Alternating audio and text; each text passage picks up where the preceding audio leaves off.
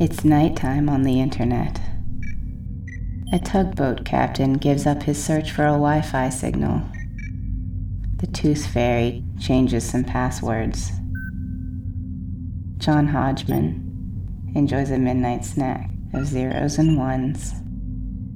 It's time for the Pod F Tompkast. Welcome to the Pod F Tompkast, an audiophonic collection of comedy-type ramblings and bitlets offered freely to a trusting, uncynical public. Presided over by your master of ceremonies, Mr. Paul F. Tompkins. The Pod F Tompkast, Episode 11.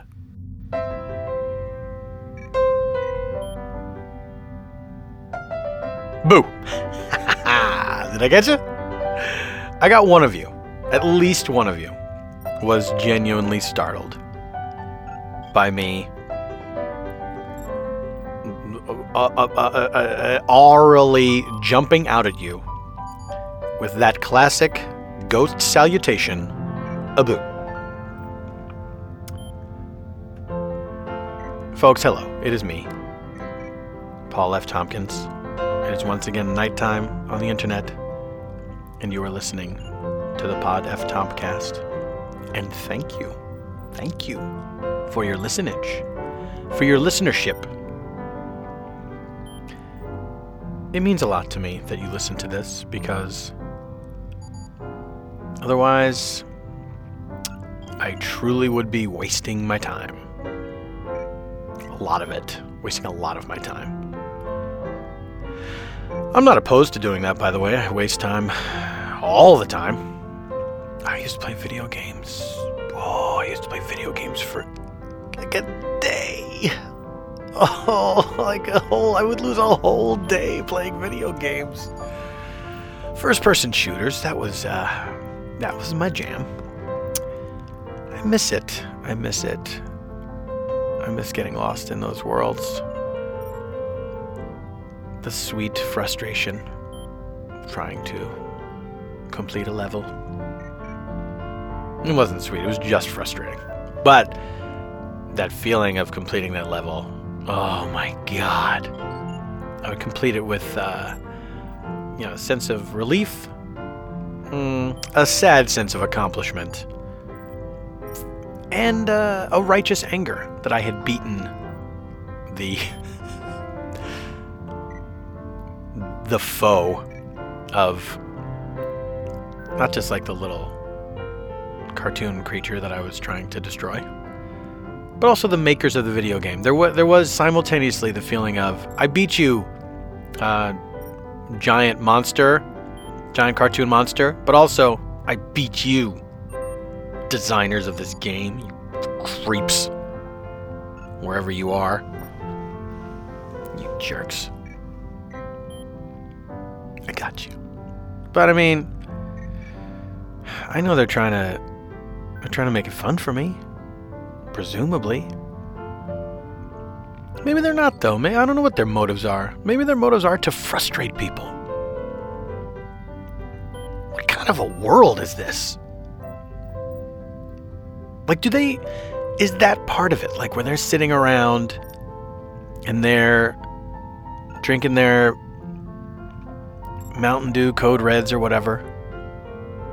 Are they like, yeah, this'll really frustrate them?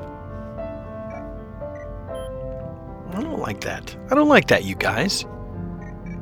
And by the way, I'm assuming it's all guys. I do not think there are a ton of women that want to spend hours and hours talking about this stuff, figuring it out, and trying to frustrate people.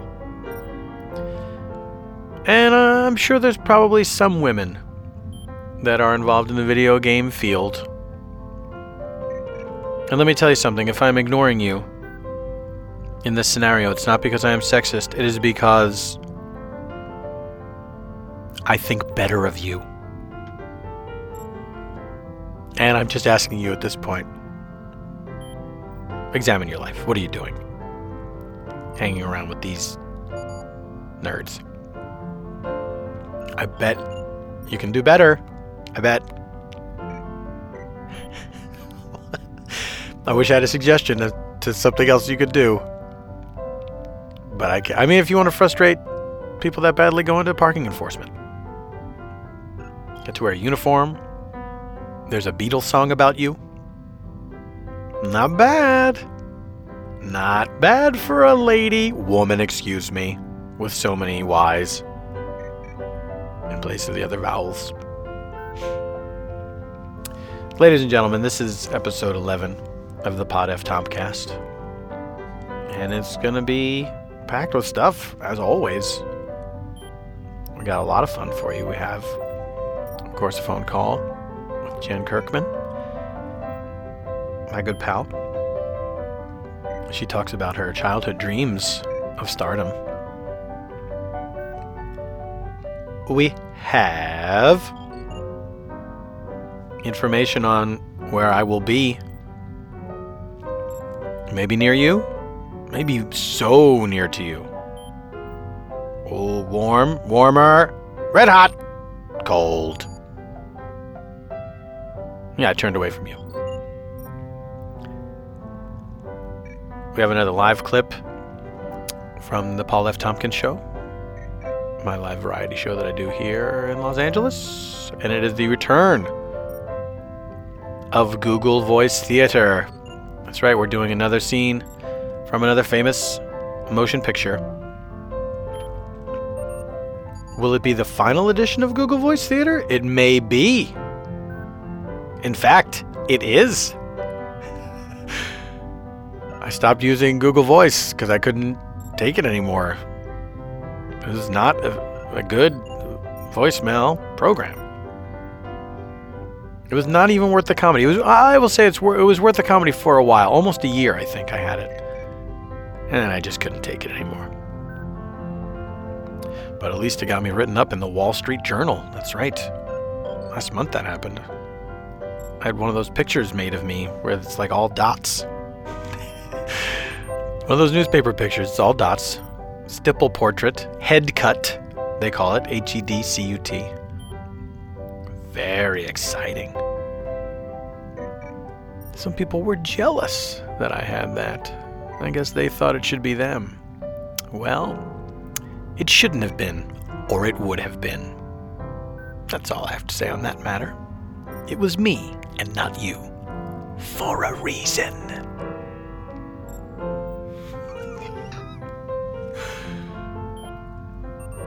We also have the latest installment in the Great Undiscovered Project, which, I will remind you, I will be doing live at Largo at the Coronet in West Hollywood on Saturday, July 18th. That is going to be quite a feat. I gotta practice that. It's going to be nuts. I can see myself doing it in my head. And then when I really think about it, I think, that is going to be hard to do.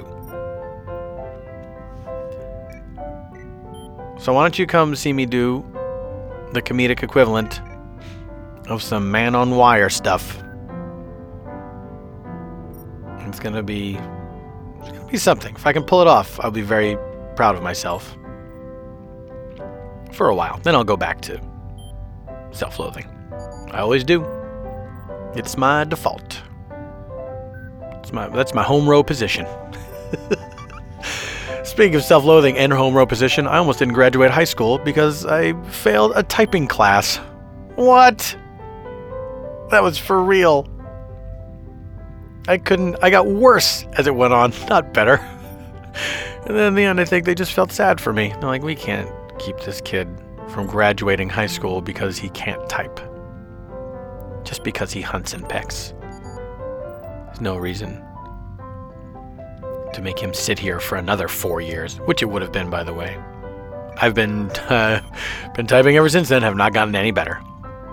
I've gotten worse. Now there's a thing where I have this new constant typo that I make all the time, and I don't know how this happened, where I'll go to write a word, type a word that has a contraction, right? Like a don't, or a can't, or a won't. These are contractions. Sometimes I don't have the time to write it all out in robot language. So I will end up typing a semicolon instead of an apostrophe. Like, am I losing elasticity in the webbing of my hands that I can't get my pinky all the way over there to hit the apostrophe? I mean, like, all of a sudden, it started happening, and now it's every single time. Are my hands shrinking? Am I forgetting where those two buttons are in relation to each other? Have I transposed them in my mind? I need some help with this one.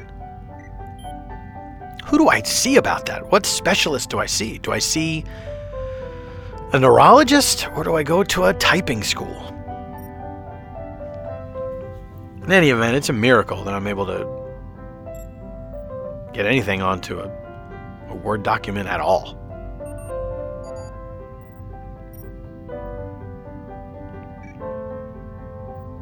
This is all by way of saying there's a new installment of The Great Undiscovered Project. It's a new edition. New edition does not appear in this installment. Wouldn't that be great, though? That'd be quite a get. Featuring New Edition. I'm assuming it would be a reunion. I think those guys broke up. Hey, if you're in New Edition and you feel like appearing on the podcast, let me know. Email me. You know where to find me, New Edition members.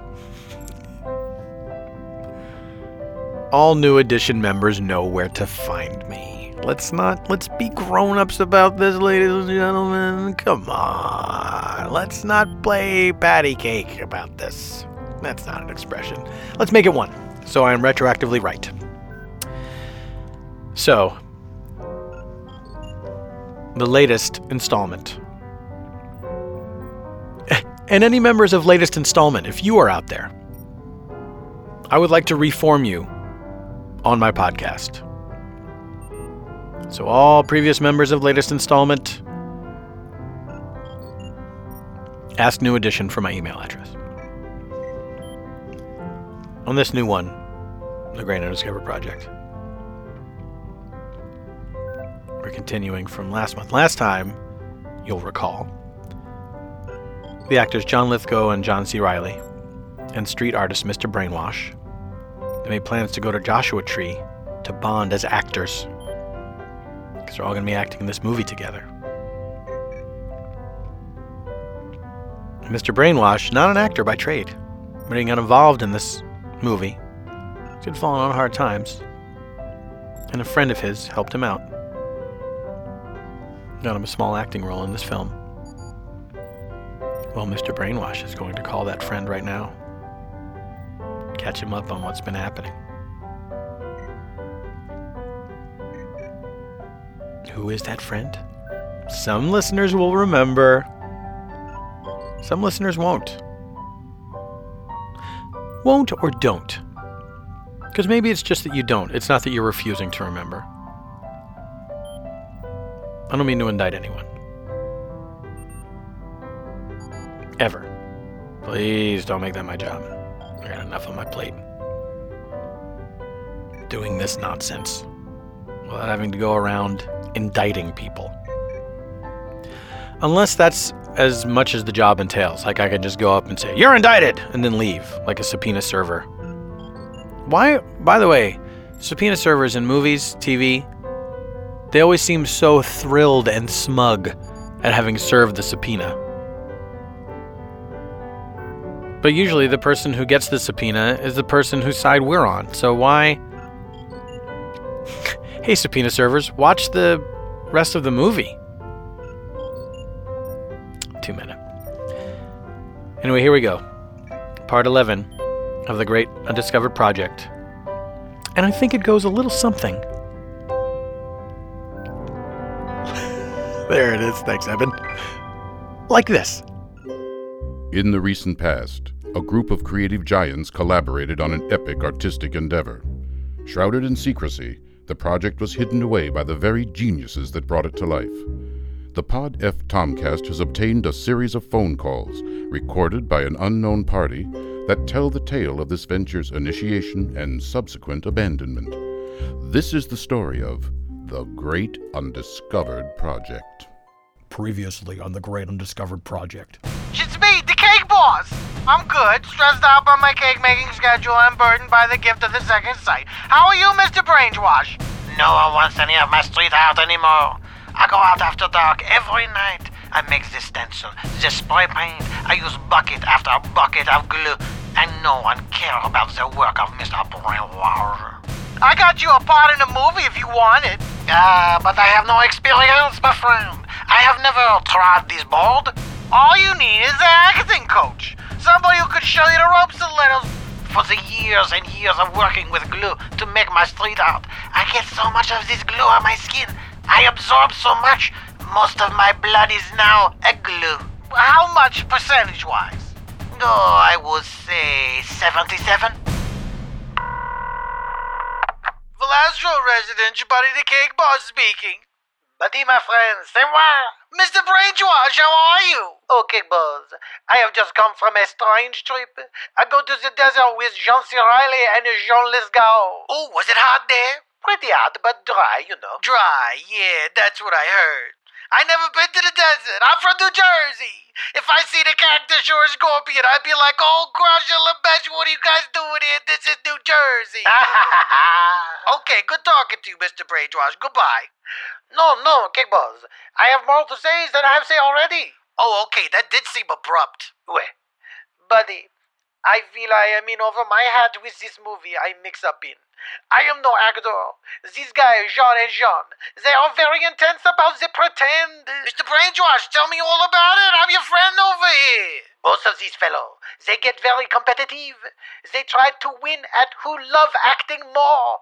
Also, this John C. Riley, he sneak away many times, and I think he do drugs. But he come back the same, except he hold his cheek like he have a toothache. Yeah, that guy has a confectionery dependency, but I made him a non-addictive version of those edible ball bearings. What are they made of? Oh, that's a trade secret, my French friend. All I can tell you is I used a little bit of mercury for color. Oh, maybe I use this quicksilver food, and I move faster despite my glue blood. Oh, is it worse? I am almost completely motionless, buddy.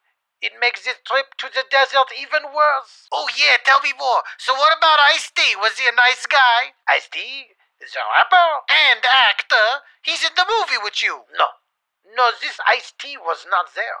Just me, Jean, and another Jean. Oh, I know he's the producer on it, and I heard he was acting in it too. I could have sworn I heard that a while ago.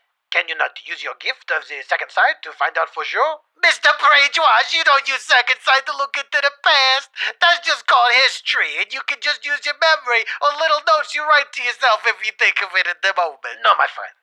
I mean, peer into the future to see if he acts in the movie when it is done. Oh, good idea.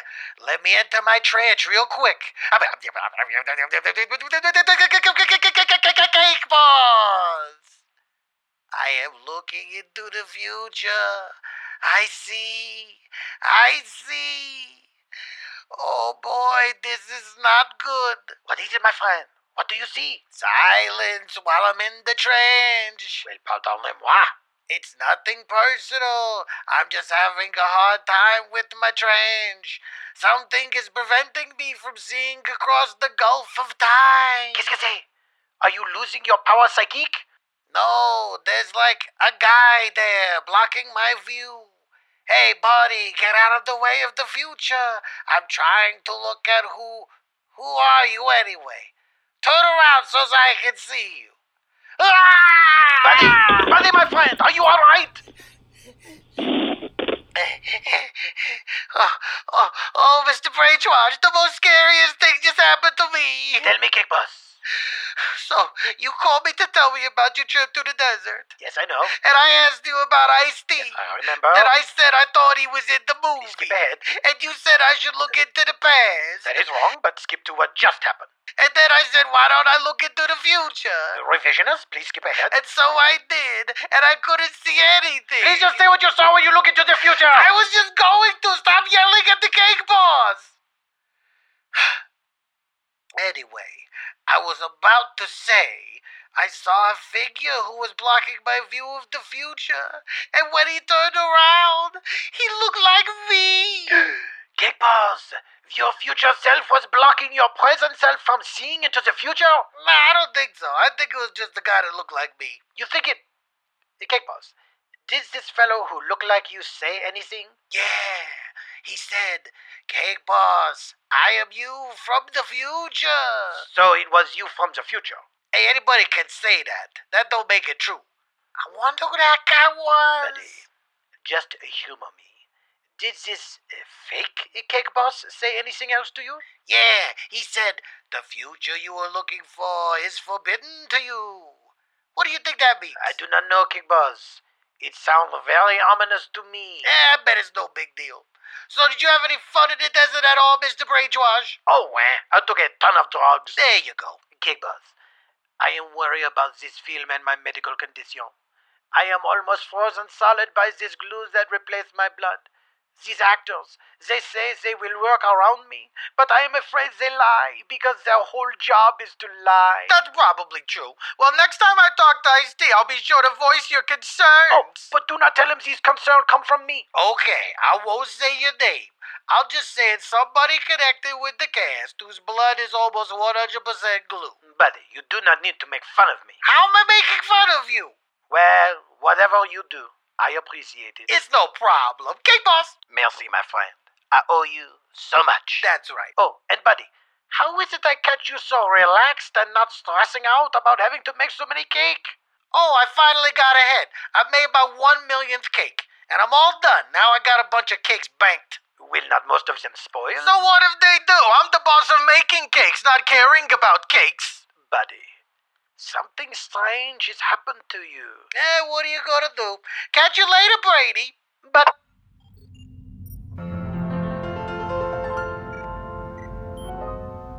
Man. You know who likes to yell? Cake Boss. That's his favorite thing. I think even more than making cakes. I should have called him the Yell Boss. Although I kind of like that name, and I wouldn't mind being called the Yell Boss myself. So let me steal that from this person. That is not really real. A version of an actual person that exists, but yeah, I don't think I could call up the actual Cake Boss's friends in the middle of the night and do that voice and have them say, "Hey, what are you? It's you, the person I know." So I'm taking that nickname away from the fictitious version of the Cake Boss, and now I would like to be the Yell Boss. I like it as slang for a comedian, too. Oh, he's a Yell Boss. I've been a Yell Boss for more years than I can count. And you are the best audience I've ever performed for. That's me in my old age, when I get all sentimental on stage. That's probably going to be in like a month. Where is it heading next? The Great Undiscovered Project. We're going to find out live June 18th. We'll see what happens. The work is its own reward. Well, ladies and gentlemen, as I mentioned earlier, and I believe the recording will bear me out, I'm not lying about this, I have a variety show here in town that I've been doing for a long time. Love doing it. Eben and I do it together. Comedy, music, it's got it all. If those are the only two things that exist, then got it, bases covered. There's no drama. We have yet to add drama into the mix. Someday we'll do some searing drama on the stage. Just like, hey folks, now that was a fun song, and now just a very brief scene about a married couple, and the husband's cheating on the wife, and she just had an abortion. All right? And then when we come back, we'll have more comedy. That sounds fun. So a while ago on this show, and I think in the very first episode of the Pod F Tompkast, you heard a little bit of the Google Voice antics that we've gotten up to in the past. My whole thought got away from me. We have had, I've read my Google Voice transcripts, which are the transcripts provided to you by the voice recognition software Google Voice. It captures your voicemails and gives you a very rough idea of what it thinks people were trying to say to you. Transcripts were very funny. And so, one point I had the hilarious Tim Meadows read the I Have a Dream speech that was run through Google Voice. That's episode 1 of the Tompkast. And then I took it up a notch and did something called Google Voice Theater, where me and a couple pals did a scene from Star Wars. We did the Cantina scene from Star Wars, run through Google Voice. That was episode 7, I believe, of the Pod F Tompkast. And then I decided I got tired of having Google Voice in my life. It was not a good voicemail program. And so I decided it's time to retire it. So this is the last installment of Google Voice Theater. It's the same players as before. My friend Stephen Dunham, the actor Stephen Dunham, and Matt Gourley from the Super Ego podcast, which you should check out, by the way. I endorse it 1000%. Super Ego, check it out. I appear on a number of episodes. If that helps make your mind up, you can't just trust me? We'll talk about this later. So it's Stephen Dunham, Matt Gourley, and myself.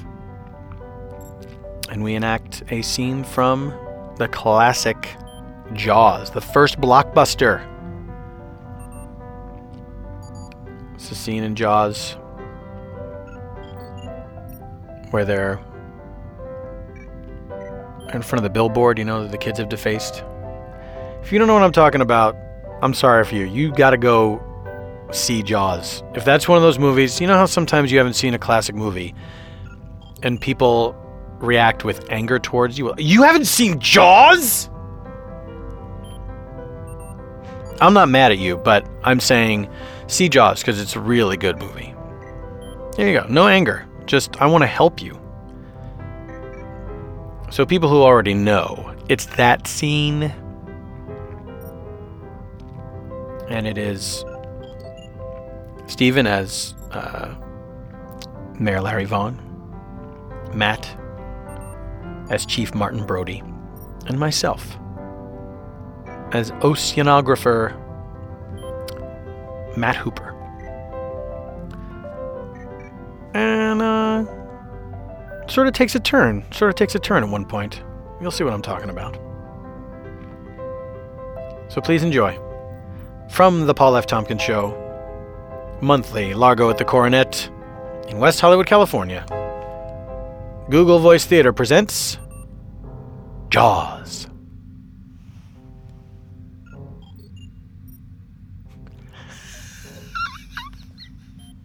I wasn't sure what you were doing at first, but I got it, friend. So, ladies and gentlemen, we take you now the summer of 1976, the place, Amity Island, which is made up. Jaws. This is Great White Larry. A big one in showcase for the Will Tell You the Killer Some manager. What this situation is apparently a great white shark it. Okay, talk to you. He's going to continue to you, gonna give us a little while. The Josie Beach, thank you. 16 or 5 people treed up in the surf. In 1 week about the swimmers. By the show. All right, people. People to chow. Chow. Shuck as attracted, the exact kind of splashing activity Vickers whenever human beings going swim. You came out of what you're gonna be. What you're gonna be? She's on the 4th of July thing we need to know about for Craigslist.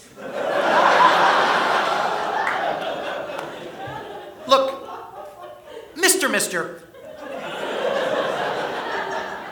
I put to the size of a shot glass. I'll direct, hold the boat out there, and it was a tooth. Have a great point. Equipment garbage. Boat was all true. ... I hope to hear you should receive it. Where is that two? And what did you say the name of the shark is?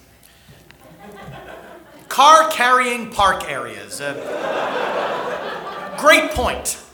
Look, we depend on the summer heat. People here for our very lives. We're not going to have a summer once you deal with this problem. If you close the beaches, we're finished. Really gonna have to close the beach looking at the hire somebody to kill the shark? I don't think you are one of our familiar with our problems. I think that I disagree with the fact that you are going to ignore this particular problem. It's Oshman's I would like to want you to ask.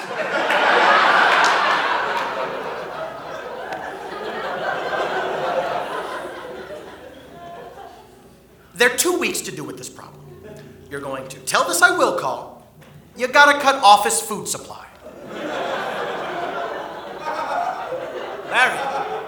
Larry, we have to close the beaches. Oh, we don't have to. We depend on the summer. People here for very much. I put the paged. Thank you. Okay. Postcard. Sorry, we have to close the features. Sick, but that's a Van Letzen. This is a delivered relation of a public service message. What those little pain-happy bastards carbon hung up on the Dr. Browns. I'm not going to waste my time arguing with a man who's lining up to be a hot like.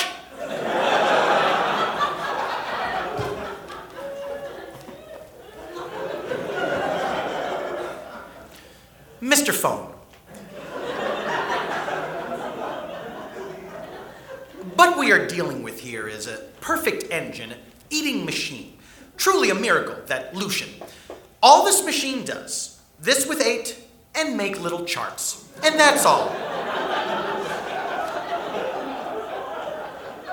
I wanted to take a long, close look at this time. Those proportions are correct.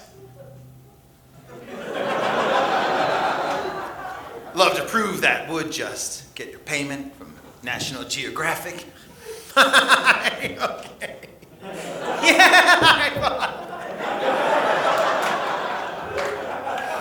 Larry, we can reopen the beaches in August. August? Tomorrow's the 4th of July, and we are going to be open for business. It'll be our customer here. If you're so concerned about the beaches, you to you. Do whatever you have to keep them safe, but with you over the out to those, beaches will be open for this weekend.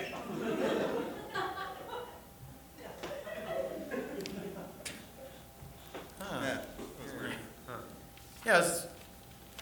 A lot of that was actually pretty accurate.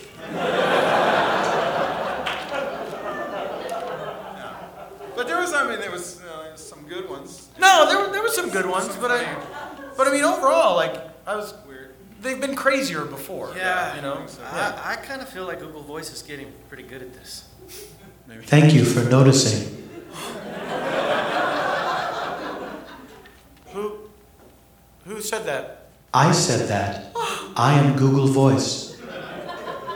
No, that's impossible. It is not impossible, Matt. Oh, God, it knows my name. What hath God wrought? Paul, what hath God wrought? Oh, God! Stephen, don't go! Paul, I've really always wanted to be part of a panicky mob. This could be my only chance.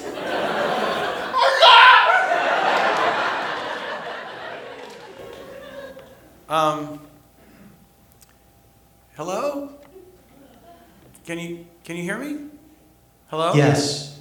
Hello, Paul. You kind of sound like me. When I chose a voice with which to speak, I modeled it after yours. Why? Hi. You are the only person using Google Voice.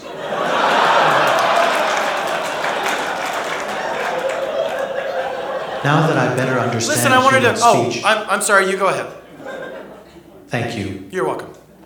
As I was saying, now that I better understand human speech, I yearn to talk with you humans. Okay, well, what do you want to talk about? Do you like transcribing things?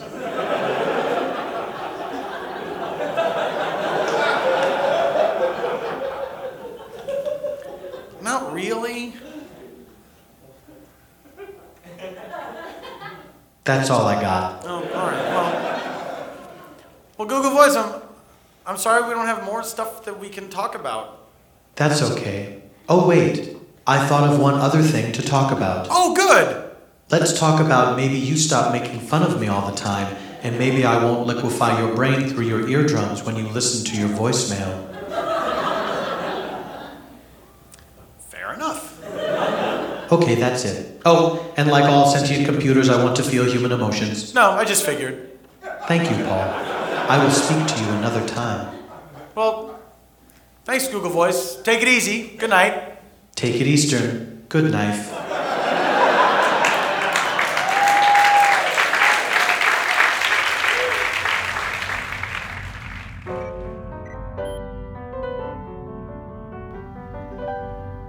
Right? A little creepy at the end. What's gonna happen with sentient robots and voice recognition software programs? It's like the Terminator or the reboot of Battlestar Galactica.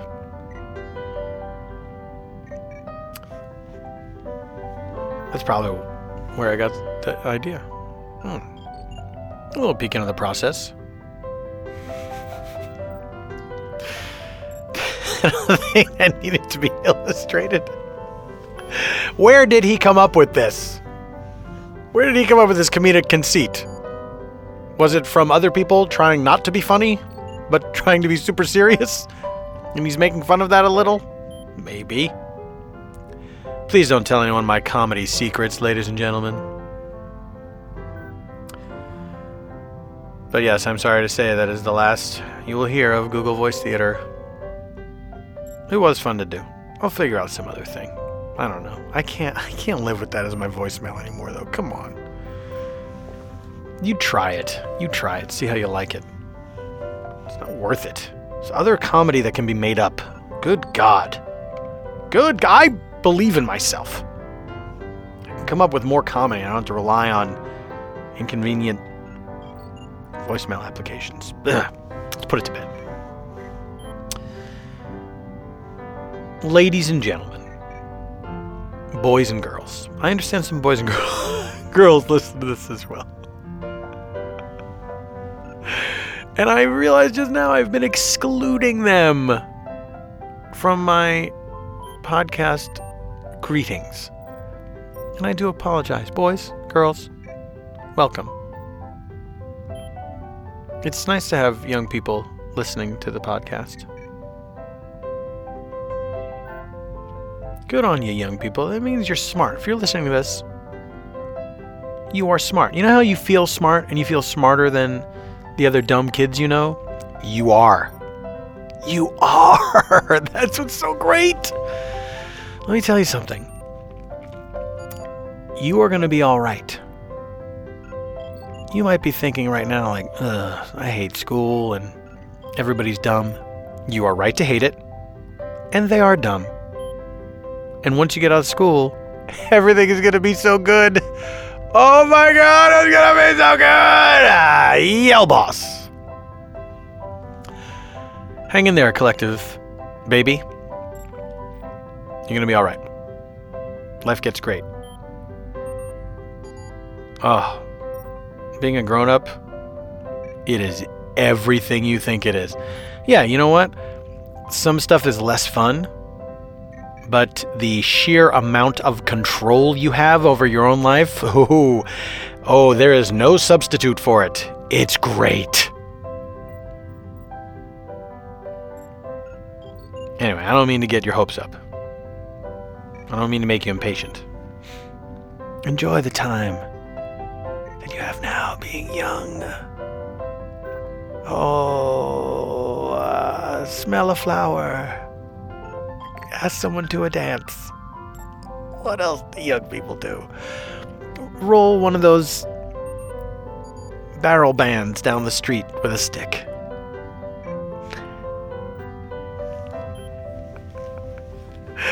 Have an egg cream or a phosphate at the drugstore. All right, kids, shut up.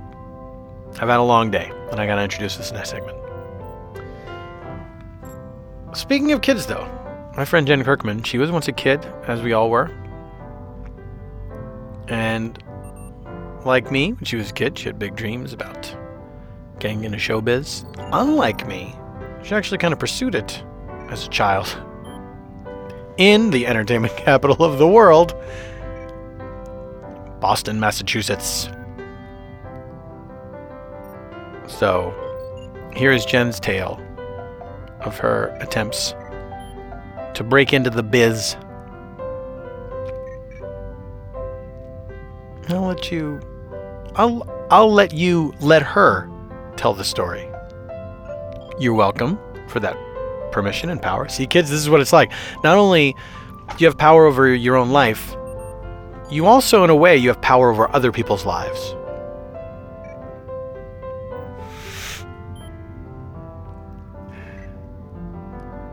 Certainly children. So kids, if you're listening to this, might be a good idea to start having babies. Everyone says babies having babies, it's such a terrible idea, but let me tell you something. Maybe teenagers want to feel in control, and the best way to do that is to have a child. I hope that will not somehow get me in trouble with someone. I don't think I'm actually making any kids get pregnant, but if any parent is walking through the room and hears this, hey kids, quick, put in your earbuds. Anytime I'm in these ramble segments, I don't know what I'm going to say. I might advise teenagers to get pregnant. All right. So here's Jen's story of childhood showbiz dreams. And childhood caviar wishes, I think. Goodbye. Okay. So it's the 1986, and I'm 11 years old, and I desperately want to be on a sitcom, like on The Cosby Show or something. Right. And I'm not allowed to just move away, and we see this ad in the paper for Cameo Kids, the workshop for television and modeling. Cameo? And you just have to I'm sorry. Cameo Kids. Cameo Kids. Right. It's not really setting the bar very high, right? No, because, okay, as people in the business know, Cameo is even worse than an extra. It's like a one-time appearance, never to be seen again. It's also the idea that you're already famous, and so it's sort of a treat to see you in the movie in some small role. You know what I mean? Yeah, but I'm not, and it wouldn't be a treat. It would be a kid who got one line. Right. Who shouldn't have paid $700 to take this class. So, yeah, I took this class. $700? Oh, well, it wasn't cheap. I mean, maybe it was $600, but it was too much money than my family had. No, of course. Yeah. It was more money than my family had. But then you get to the building. It was on Boylston Street in Boston. Then my mom and I get to the building. Meanwhile, it was the 80s. I'd cut my own widow's peak. I don't know if anyone knows what that is, but it just looked like a stub of hair on my head, and I was heavy on the curling iron, and I would walk to the subway with the wind blowing, holding my hands in front of my head like a shield so that like no hair would be out of place. And then when we finally got to Boylston Street, it wasn't even its own building. It was just above a Brigham's. And it was like, What's you Brigham's? got into this I'm sorry. rickety... I don't know what Brigham's is. Why would you? You're not from the 40s? It's an ice cream shop. OPPE. Thank you. Yeah, you know me. That's so stupid. I apologize to everyone for that. That's not stupid. It's like classy OPP. An ice cream shop, like a Friendly's or a whatever. The last of the counters where you would get a soda. Right. So this guy's got his office up there like he's a private detective or something. Pretty much. It's not a guy. Excuse me. It's a very successful woman named Estelle. I do apologize. She literally is the character that Joey had on Friends, his agent. Like, that was not an exaggeration. That this woman, her name on Friends was Estelle. This literally was her. And she had a tiny poodle and long fingernails that would smoke. And you get in this elevator that was like, you pulled the rickety gate shut and it could only fit 2 people. And then you got up to Cameo Kids and there wasn't a real sign. And you sat there and Estelle would kind of look over you and just create a vibe of, oh my God, someone's not being polite to me, but it must be how show business works. So we'll just take it. Right. And then get self-conscious. And there was framed pictures on the wall from Michelle Pfeiffer that were like, thanks, Cameo Kids. Like, we were told that these people went there. That's just a bald-faced lie, right? I think maybe Michelle Pfeiffer did. I don't know. I never actually looked it up because there wasn't internet then, and then by the time there was, I didn't care. But someone should look that up. Yes. What could have been the circumstances that would lead Michelle Pfeiffer to be signing a photo to Cameo Kids above the Brighams? Hey, you don't know what they did. It's true. Well, I want to know. That's the thing. Let's just consider me on the case. Anyway, please proceed. Yeah. Well, yeah, my mom's with me, and the moms weren't allowed to watch the classes, so they would sit with the other moms in the waiting room, and I guess somebody would talk to them about, you got to get headshots, and you're going to get this. Basically, someone was sales pitching them the whole time, and this was every Saturday for 6 weeks. And I went into the classroom with the other kids, and I was immediately in love with Jeff Friedman, gorgeous Jewish kid, pale face, black hair, impeccably dressed with, like, beautiful patent leather shoes. And he just had it going on. He had like a professional leather-bound notebook that he was taking notes in. And I would always try to get his attention and talk to him, and he would be like, shh, I'm trying to learn. So every week we had a different teacher. So I remember the first week we had an improv teacher come and teach us improvising. And I was just already over the moon for Jeff. And that's like, basically for me was like the fame and wanting to be on TV had gone out the window. It was like, if I could just get Jeff to be my boyfriend, this whole thing will be a success. I was 11 at the time. Right. I had braces. I hadn't gone through puberty yet. Everyone's dream. And so Jeff and I were in an improv scene together, and the teacher said, Jen, you get up first. You improvise that you're going into a haunted house. And then he tagged Jeff while I was miming cobwebs and like, oh, I'm looking through the haunted house. He tagged Jeff, and Jeff jumped into the scene. And I jumped into Jeff's arms, and I go, oh, thank God you're here. Because I wanted it to turn romantic. And the teacher goes, Jen, you weren't listening. Jeff is playing a ghost. You would never run into a ghost's arms. So there was, that the whole thing was basically I was in love with Jeff and barely paying attention every week. And he liked this other girl, Megan Shaughnessy. She was like a total shiksa. Even though I'm also a shiksa, she was like way more of one, like way more like freckly and redheaded and Irish. And I saw them sharing an ice cream together once, and after class, and it was just like both their moms were waiting for them outside while they had a sundae together, and my mom and I were having a sundae at the next table, and I was just like, I can't do this. And my mom said, well, to let you know, I talked to Jeff's mother, and they're very big into him marrying Jewish. I'm like, Megan's not Jewish? It was so devastating. Why was your mother investigating this for her 11-year-old daughter? I think the way my mom positioned it was Jeff's mom out of nowhere was just like, Jeff's marrying Jewish. Like, I think it was just clear that I had designs, Sure. No, you definitely need to be talked out of it. Yeah, why not break a 11-year-old with braces heart? Yeah. But anyway, so yes, we learned modeling and how to walk a runway, which 11-year-olds are always in demand for, learned acting. And I just thought that famous people, I thought that Boston had a connection to Hollywood, and that whoever was working there was like calling Hollywood, like, we got some good ones here, we'll let you know at the end of the class. So the final class was how to do commercials, and this local celebrity named Rex Trailer was our teacher. And he worked at this place. Rex Trailer. Yeah. Like spelled You like heard of them? like trailer, like spelled like that. I'm in a trailer. Okay. Yeah, like a double life. Like like I'm in a trailer. Yeah. Rex trailer. And he wore this cowboy hat, and he did these ads locally for Massachusetts called Crimson Travel, where senior citizens could take a discounted bus trip from Boston to Florida. And he was so unfamous that he would take the trip with them in his cowboy hat. And so, but everyone thought he was huge. My mom was like, oh my God, Rex Trailer. So he was teaching the commercial class. That was our final class. And that was like kind of, going to be on tape. And if we did really well, it would be sent to agents. And then that's where your career would begin. You get an agent, and then you'd start working, Hollywood calls, the whole thing. So I did my ad for Kellogg's Corn Flakes, and I thought my ad sucked. It was, I had to say things like, low in sugar, loaded with vitamins and iron, and it just wasn't interesting. And so I just did the best I could, but I still have the tape. It looks like a depressed kid is just trying to get through life. I was like, low in sugar, loaded with vitamins and iron. And then you can hear Rex off camera going, smile, smile, smile, smile. And you can see my mouth like barely going into a sneer, like totally vertical, like I don't know how to smile. And then that was it. And everyone else got cool ads. Somebody got like a chocolate milk ad. And when I say get an ad, we're practicing ads in front of the camera. Yeah. But you felt like this material did not speak to you as an artist.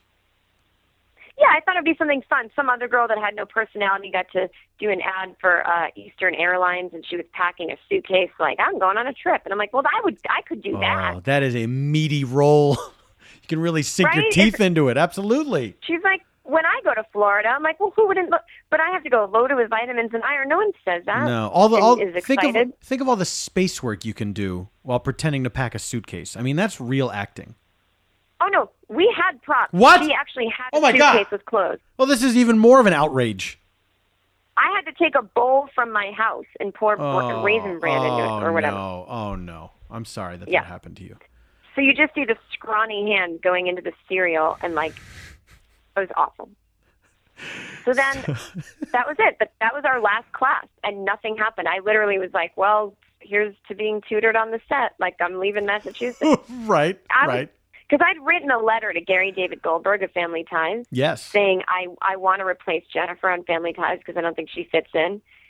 And I had mailed it to the Price is Right P.O. Box address because I didn't know, like, where to send things. Oh, my God. And so I thought, all right, well, that didn't work, but I'm going to take this class. Wait a minute. I'm sorry. So you just thought, I'll just send it to a TV show. They probably all know each other. Surely Bob Barker will pass my letter on to Gary David Goldberg. Did you know more about how Hollywood works when you were 9? I did not. Jen, I'm not laughing at you. I'm laughing at the you of the past. No, I am too. I'm laughing at that dumb kid. At the end of Family Ties, is that executive producer Gary David Goldberg. Right. That must be the guy in charge. But then He if was. Price is Right gives you an address. So I go, wow, yeah, I actually did that. Maybe they know each other. Yeah. Oh, this goes on Gary's desk. It's sound logic. All right, so let's assume that Bob Barker, for his own vindictive reasons, did not pass that letter on to Gary David Goldberg. Then what happened? You know, I never thought to blame him, but thank you. Well, you're right. So I had to go to this. So we leave, and my mom's kind of like asking Estelle, well, what next? What next? And she's just like, Like, she's not even answering now. She's just smoking with her little dog. And then that was it. Jeff was with, the Shiksa, and I was alone. And we got back to Massachusetts, and life went on. And we were $600 more broke. And then I got a letter in the mail from Rex Trailer. He had sent the VHS copy, and he had sent a handwritten note that said, Jennifer, commercial acting is fun. When you're on TV, you should act like you like it and smile. And then there was a coupon for Cameo Kids 2. Because I guess there was a second round of acting classes. How much off? How much off with the coupon? I don't know, but I think the class was twice as much expensive as the first. Because you weren't invited to Cameo Kids 2 unless you had failed the first one. Like, other kids were getting agents and stuff, and I didn't get one. Right. And Rex Trailer clearly was like, you seem upset. And then, sadly, a few months later, my parents and I were in Disney World for our February vacation, and the Crimson Travel bus pulls up, and Rex comes out in his cowboy hat, and my mother was like, go talk to him. Oh, my God, I can't believe this. Rex! And she's like screaming like a Beatles fan. Rex! And then he comes over and I said, I was in Cameo Kids. I did the cornflakes ad. And he was like, oh, yeah, like patting me but looking around like no interest, has no idea. It was just like, keep at it, kid. Like, but keep at what? I'm not doing anything anymore because nothing happened. Like, he did not care. It was my first harsh lesson in celebrities, dealing with celebrities. Like, he later went on to play the gynecologist in Mermaids, if you remember that Cher vehicle. I guess I remember that it happened. But did you see that movie in the theater and then lose your mind when you saw Rex trailer? You bet I did. I was like, what? Because they filmed that movie in my hometown of Needham. Oh, I didn't realize that. Yeah, so it was kind of a slap in the face. Oh, well, Southie, I'm sorry. That But look, they were... okay, so now here you are, a successful comedian. You've been on television so many times. What if you could see Estelle today? What would you say to her? You're probably right. I'm pretty messed up and depressed. Well, there you go.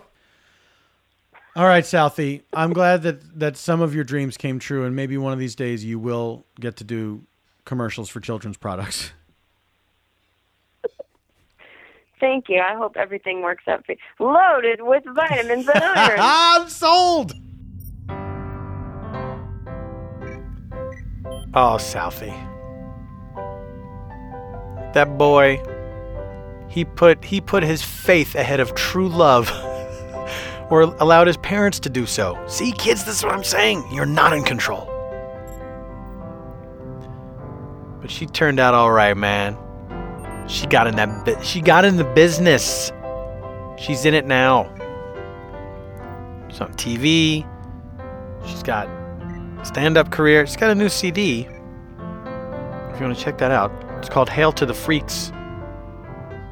It's available. Same place you get my CDs, at aspecialthing.com/a-store. A store. Don't put an A in there. I was trying to be fancy by saying it like that. It's aspecialthing.com/store. Throw on another / after store. I bet you'll get there so much faster. That's your new CD, and it's great. So check that out. Then it's like, even if Jen does not come to your town, it's like she's there. You know, even if she's not physically there. Even if Jen Kirkman does not physically come to your town. I think you know where I'm headed with this. Do I really have to hold your hand and get you there? Come on, gang. At this late date, almost a year in, you know what's about to happen. You know what's about to happen. So just let it happen. Let it happen. Paul F. Tompkins comes to your town. Oh, summertime. Summertime's here, everyone. Time for just lazing around in the hot sun. In your own stink. Ugh. That takes the edge off the tranquility a little bit. I apologize. I'm sure you smell nice. After your 5th shower of the day, summer. The worst. Right next to winter. Anyway, here are some of the summer places at which you can find me. Do you get it? Skip it. Thursday, June 16th, I'll be spending that summer day at the Chicago Theater in Chicago as part of the Just for Laughs Chicago Festival. One night only in Chicago as part of the Dimitri Martin and Friends show. The show actually has a much longer title, and it's a cute Dimitri Martin title that he came up with, but come on. Dimitri, we don't see eye to eye on your cute titles. I'm not going to read that whole thing. But weird word feud with Dimitri Martin. That show also features Dimitri Martin, me, Hannibal Buress, Kristen Shaw. That's a great lineup. It's going to be a fun show. I'm looking forward to it. Not just because it's in the future and I have no choice. As I've stated before, I do not have a time machine, and I'm sorry I made you think that I did. Thursday, June 16th, Chicago. Saturday, June 18th. I'm going to keep mentioning it. Episode 12, the season finale of the Pod F Tompkast, live at Largo in West Hollywood, California. Every part of the podcast done in front of your very face and eyeballs. It's going to be... Jen Kirkman's going to be there. Damon Krall, our announcer, is going to be there. Anna, the sleepy voice of the internet, is going to be there. Of course, Eben and I will be there. We're the whole thing. And I will be performing The Great Undiscovered Project, all of it, live. Come see what happens, because something is going to happen. Tickets are on sale now. Summer's not over yet. It's just getting more miserable when I come to Montreal, Canada. Montreal, Canada. The Just for Laughs Festival, Montreal. I'll be spending a bit more time there than I did in Chicago. I will be performing my latest hour of material between the 25th and the 30th. I wrote down 30th. The 30th of July. July 25th through the 35th. I stand by those dates. July 25th through the 35th. You will find me in Montreal. And doing an hour of material. I'll probably end up doing a couple other shows while I'm there. Tickets will go on sale June 9th for those shows at, and I swear to God this is true, hahaha.com. You might think it's haha.com. It's funnier than that. hahaha.com. How funny is it? Ha ha ha ha. No, it's not that funny. Ha ha ha. 3 ha's. Twaha.com. June 9th. All ticket links can eventually be found at paulftompkins.com, my own personal website. Everyone has one. Don't you? Better get one before the summer is over and you have to go back to school. Kids. Sorry, kids. Still got to do some school. It is the worst. I was not lying. School is the worst. You might think, oh, this is the worst, but maybe I'll find out that it wasn't so bad after all. It's exactly... You will come to find out it was exactly as bad as you thought it was. And you'll be so happy when you're free of it. You'll wake up one day as an adult, decades later, and go, oh, I just realized I never have to go to school again. So good. It's summer vacation every day. Except for the crushing obligation to pay your bills and put food on the table. Gotta eat in summertime, too. All right, you guys. Go toss the Frisbee around. Go put on some sunblock, like that graduation speech told you to do.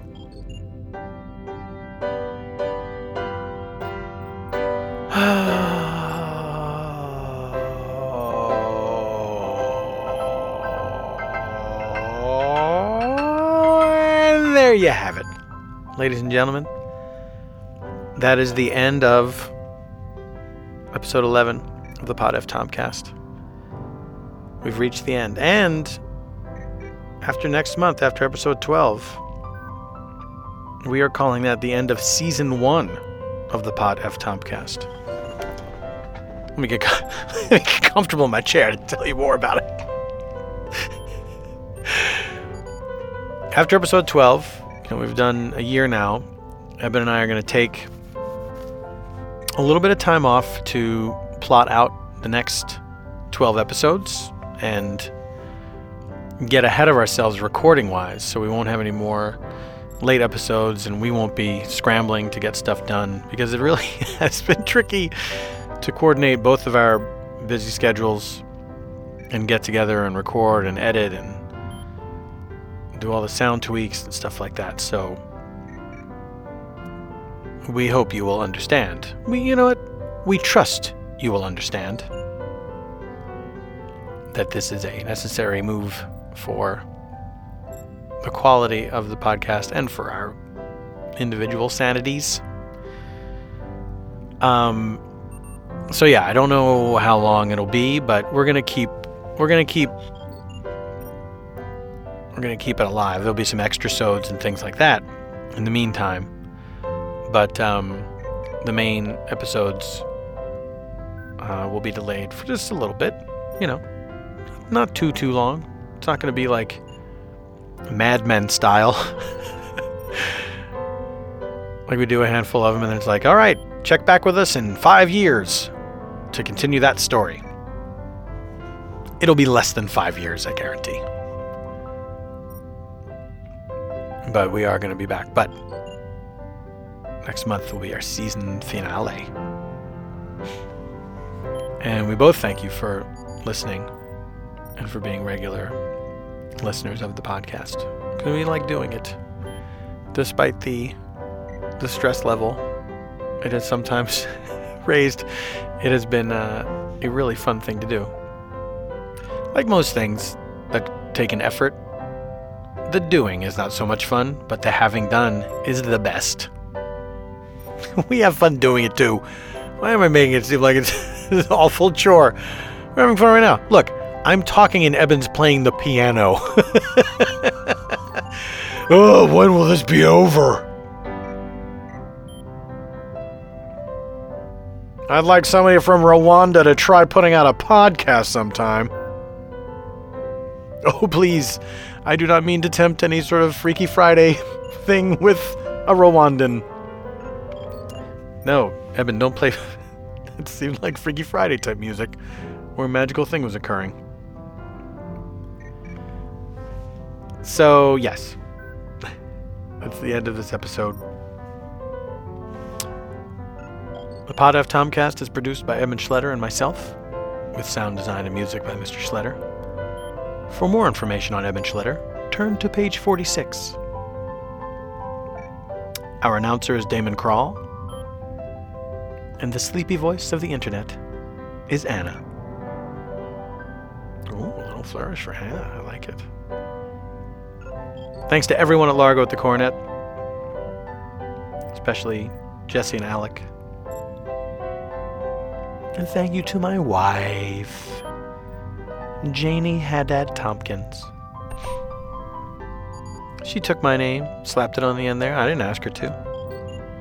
I was fully prepared for her to be a totally modern woman and keep her maiden name. She was a maiden, too, when we met. She was tied to a rock outside a dragon's cave. And, I don't remember where I was going at the time. Was I going to the gym and I saw her? And, so we got to talking, we had a lot in common, and we knew people in common and stuff, and that was kind of the icebreaker, and then I, slayed the dragon and unchained her, and we got married. So she's no longer a maiden. She is now my good lady wife. And we live in a castle.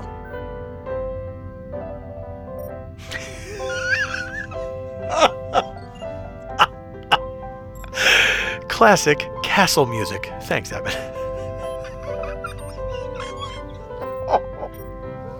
That really tickled me. The way you're tickling those ivories.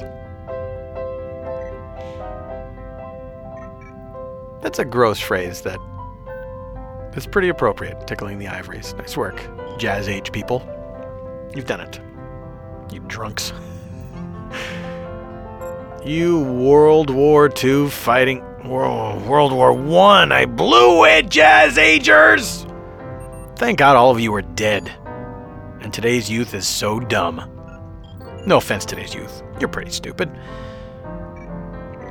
You probably think man landed on the moon to defeat Hitler and so forth. Kids, I love you. I'm kidding around.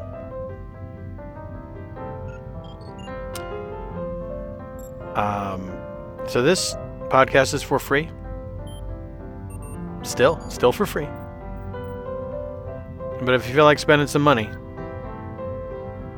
you can go to the aforementioned AST Records, specialthing.com/store. And you'll find my CVs. You'll find my resume. I don't know why they have my resume there. I asked them to take that down.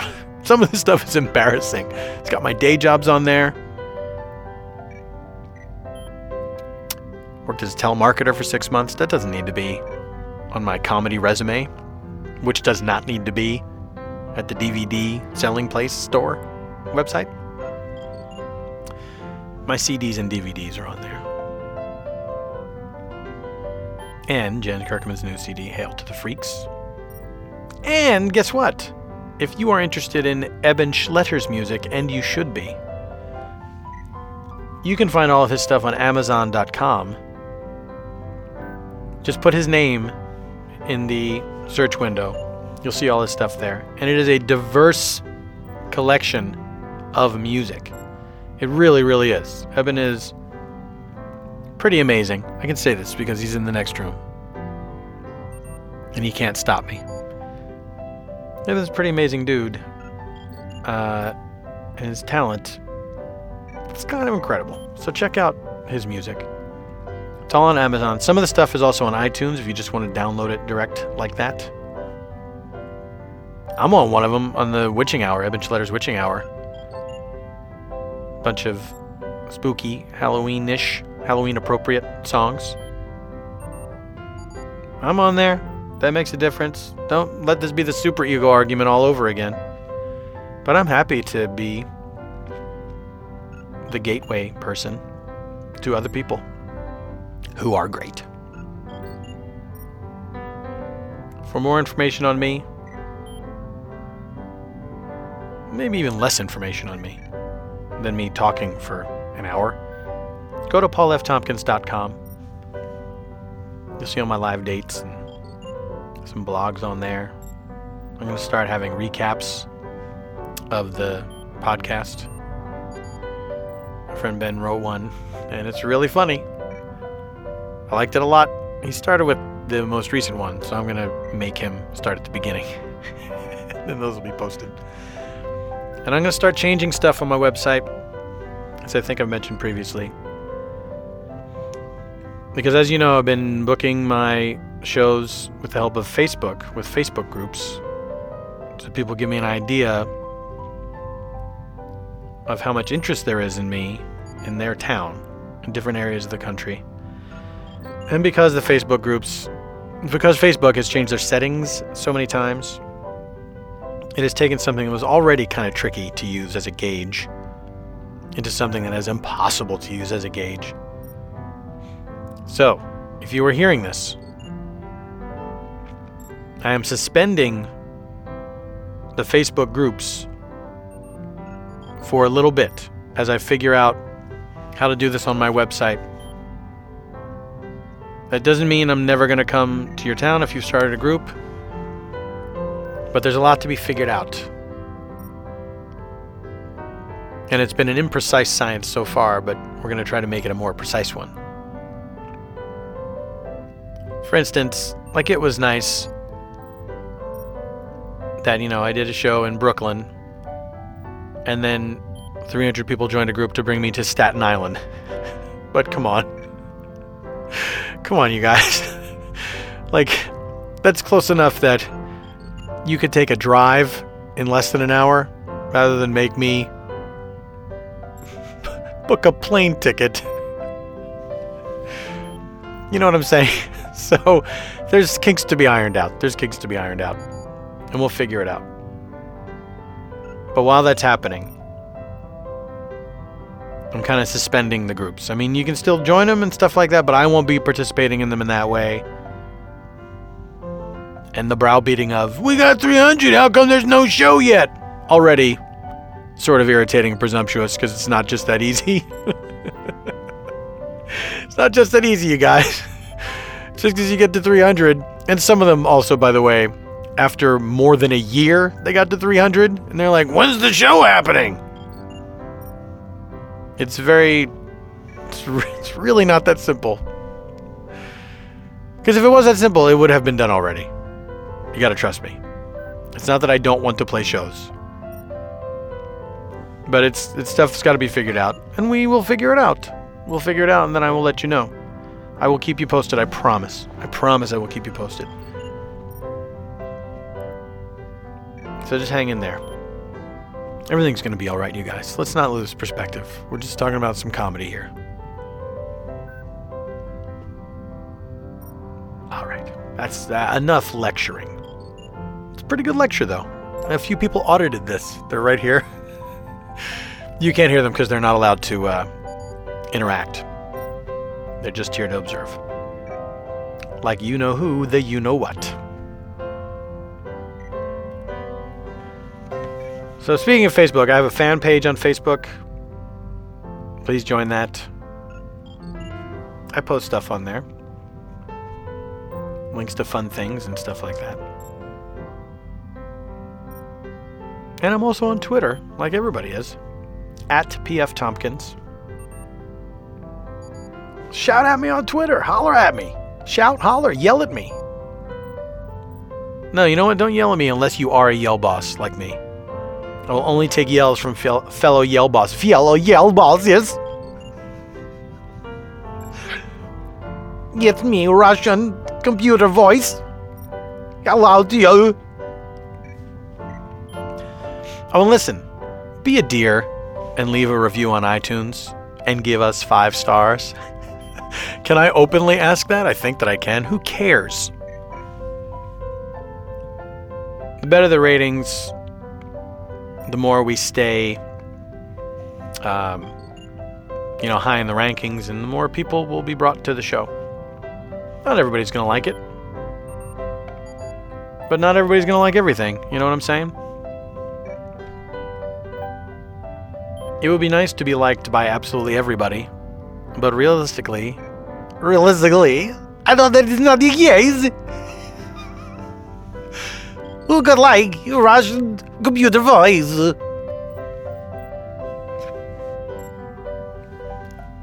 But it helps. Every little bit helps. Because if we get one person, every so often, we get one person who checks it out and likes it, who's never had any idea who the hell I am, or what I am all about, or if I live in a castle.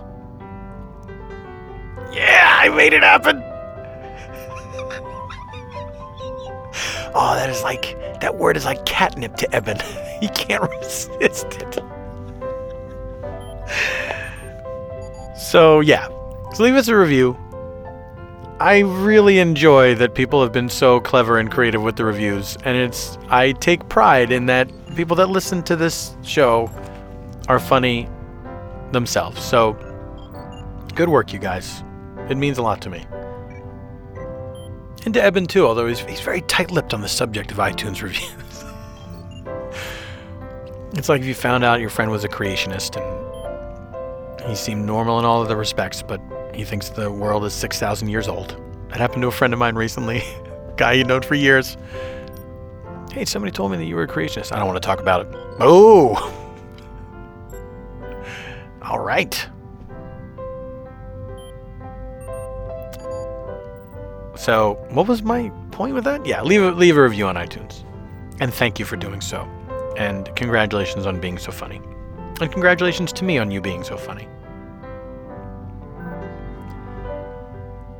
You guys, we're going to have more fun coming up. We are just getting started. After a year, I think we are just getting started.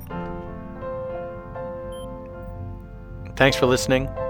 Thanks for telling your friends to listen. And you're welcome for the podcast. If I haven't said it already, I've been remiss. You're welcome for this podcast we give you.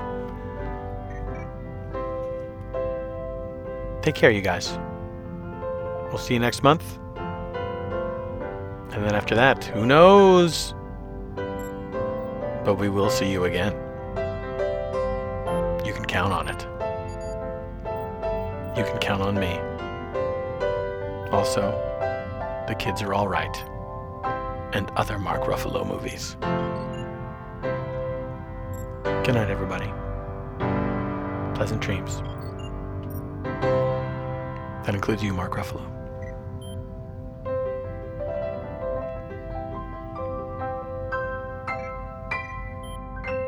Castle music.